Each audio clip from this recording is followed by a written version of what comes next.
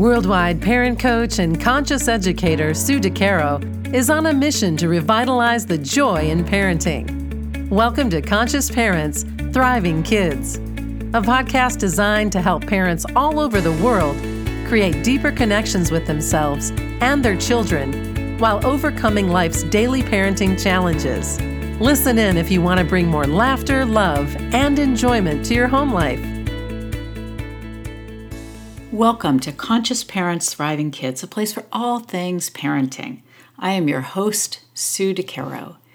In today's episode, I would love to talk about triumph over triggers.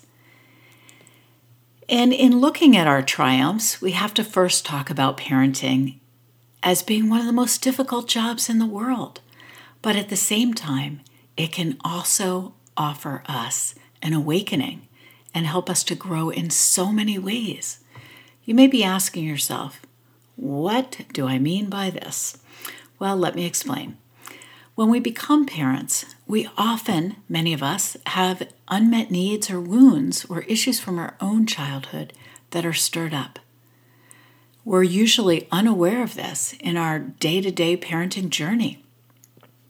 The simplest thing, like a child perhaps wasting food, can trigger a response from us that stems from our own conditioning. It might seem like a simple thing, but our reaction is far from simple. Has this ever happened to you? So a trigger is an internal button that is set off when your child speaks, acts, or shares in some specific way, and you immediately find yourself having a negative response. Of course, it doesn't have to be just a child. It really can be anyone. But in today's episode, we're talking about our children. These triggers are like automatic responses, knee-jerk reactions, big emotions that have no thought. They just happen. Many times, the response does not fit the crime, and it's our conditioning responding, not actually our heart. So, where do these triggers come from? A great question, right? They often come from our own upbringing, our own experiences, societal pressures and conditionings that occur when we were younger. These things can program us to have a negative response when the past experience is recreated, or it feels like it has been recreated. These triggers are opportunities for us to go back in time and meet that need, speak to that limiting belief or that conditioned way that we were taught as children, ourselves. Though this is easier said than done, right?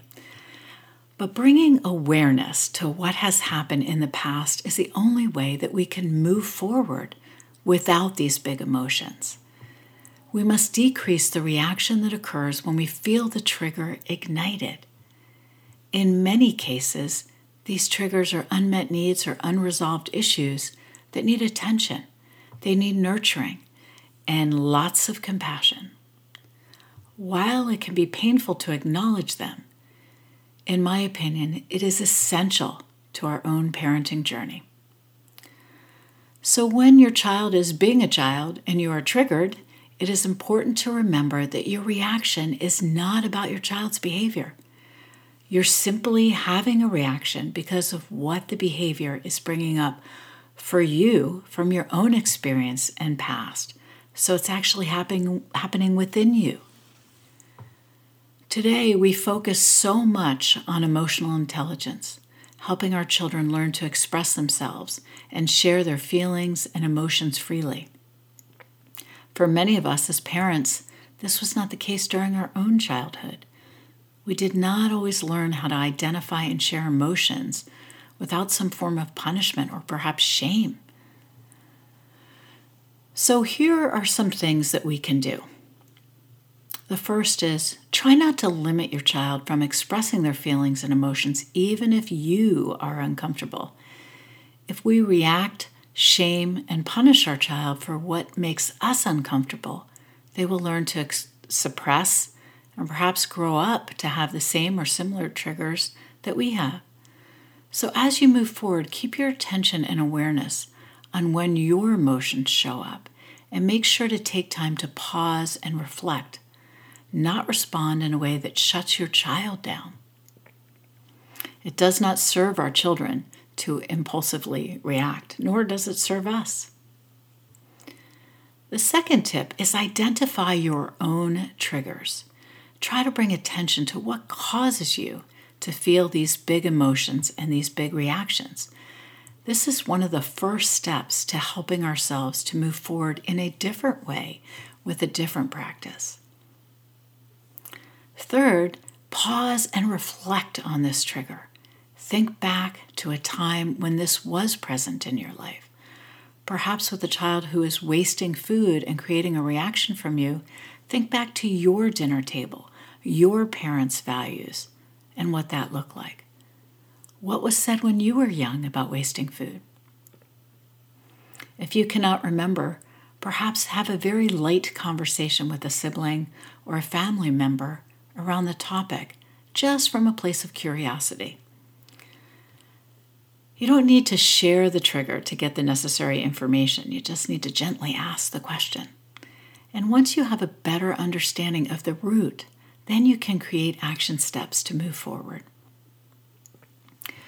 So as I mentioned, most triggers are unmet needs that we have experienced. So tip number 4, now is the time to meet those needs. It might mean reparenting yourself, nurturing yourself in a way that was not available or offered to you as a child. Self-compassion is huge during this process. The only one that can help us move past the trigger is us. So be who you needed when you were a child. Act out these triggers from a different script. Provide yourself exactly what you might have wanted back then, whatever age that might have been for you. Reparent your inner child that is calling out for attention every time she or he is triggered. So in the case of the food wasting, perhaps you might say to your inner child, I can see that you're not really interested in eating this, or perhaps you don't really care for it. Let's move it off your plate and see what we might be able to give you that speaks better to you, to your taste buds. This is coming from a place of compassion. And last tip is remembering that taking care of ourselves daily is crucial. This involves self-compassion and self-care. Take time for reflection, for nurturing, and for reparenting in order to move past or move through these triggers that show up in your life.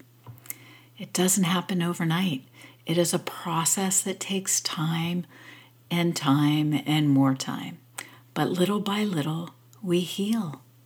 And that is the important part. In these moments where you feel triggered, share with your family that you're having a hard time.